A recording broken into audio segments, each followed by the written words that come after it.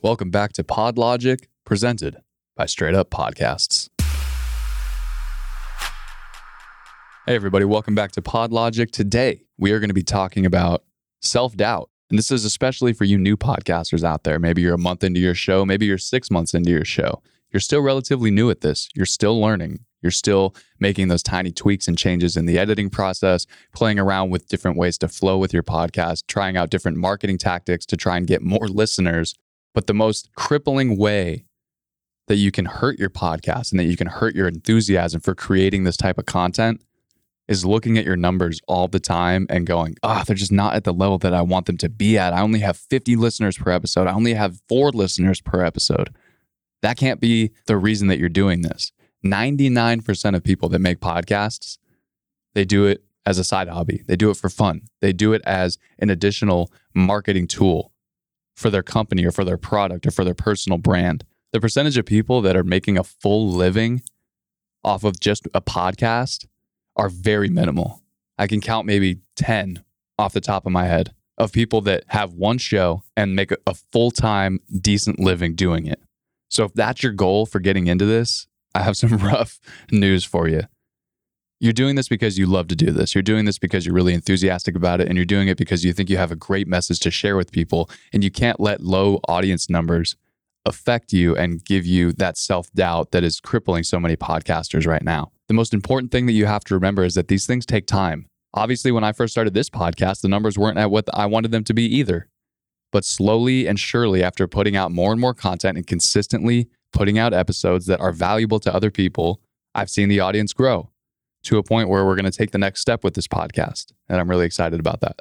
So don't get caught up in comparing yourself with Joe Rogan or comparing yourself to the top podcast in your little niche. That is just, that's only negative energy that you're putting into your podcast, and it's going to affect the way that you create your show. So you need to keep in mind that you're doing this for a specific reason. What is that reason?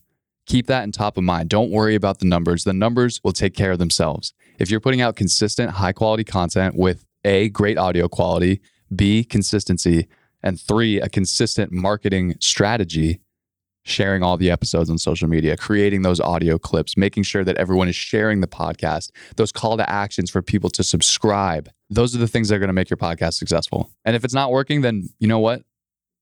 Keep at it or find a different route. Try out different marketing strategies. Maybe sink a little bit of money into your Facebook ads and your Instagram ads. While that's going to bring people to your podcast, what's going to make them stay on your podcast? What's going to make them a consistent returning listener? Those are the things that you need to focus on in terms of growing your audience. This is the way that I like to put it into perspective for people that come to me and say, I'm really not happy with my audience level right now. What do I do to change that?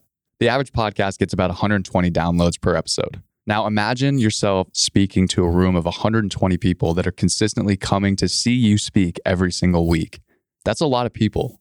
If you put it in terms of you looking physically in the same room with other people, that really changes the perspective of how many people are actually listening to your podcast. And you learn to appreciate the listeners that you do have, because those people, they care about you. They care about your message. Now the goal is to find more of those people to bring into your podcast, to keep them around, to keep them subscribed, to keep them wanting more.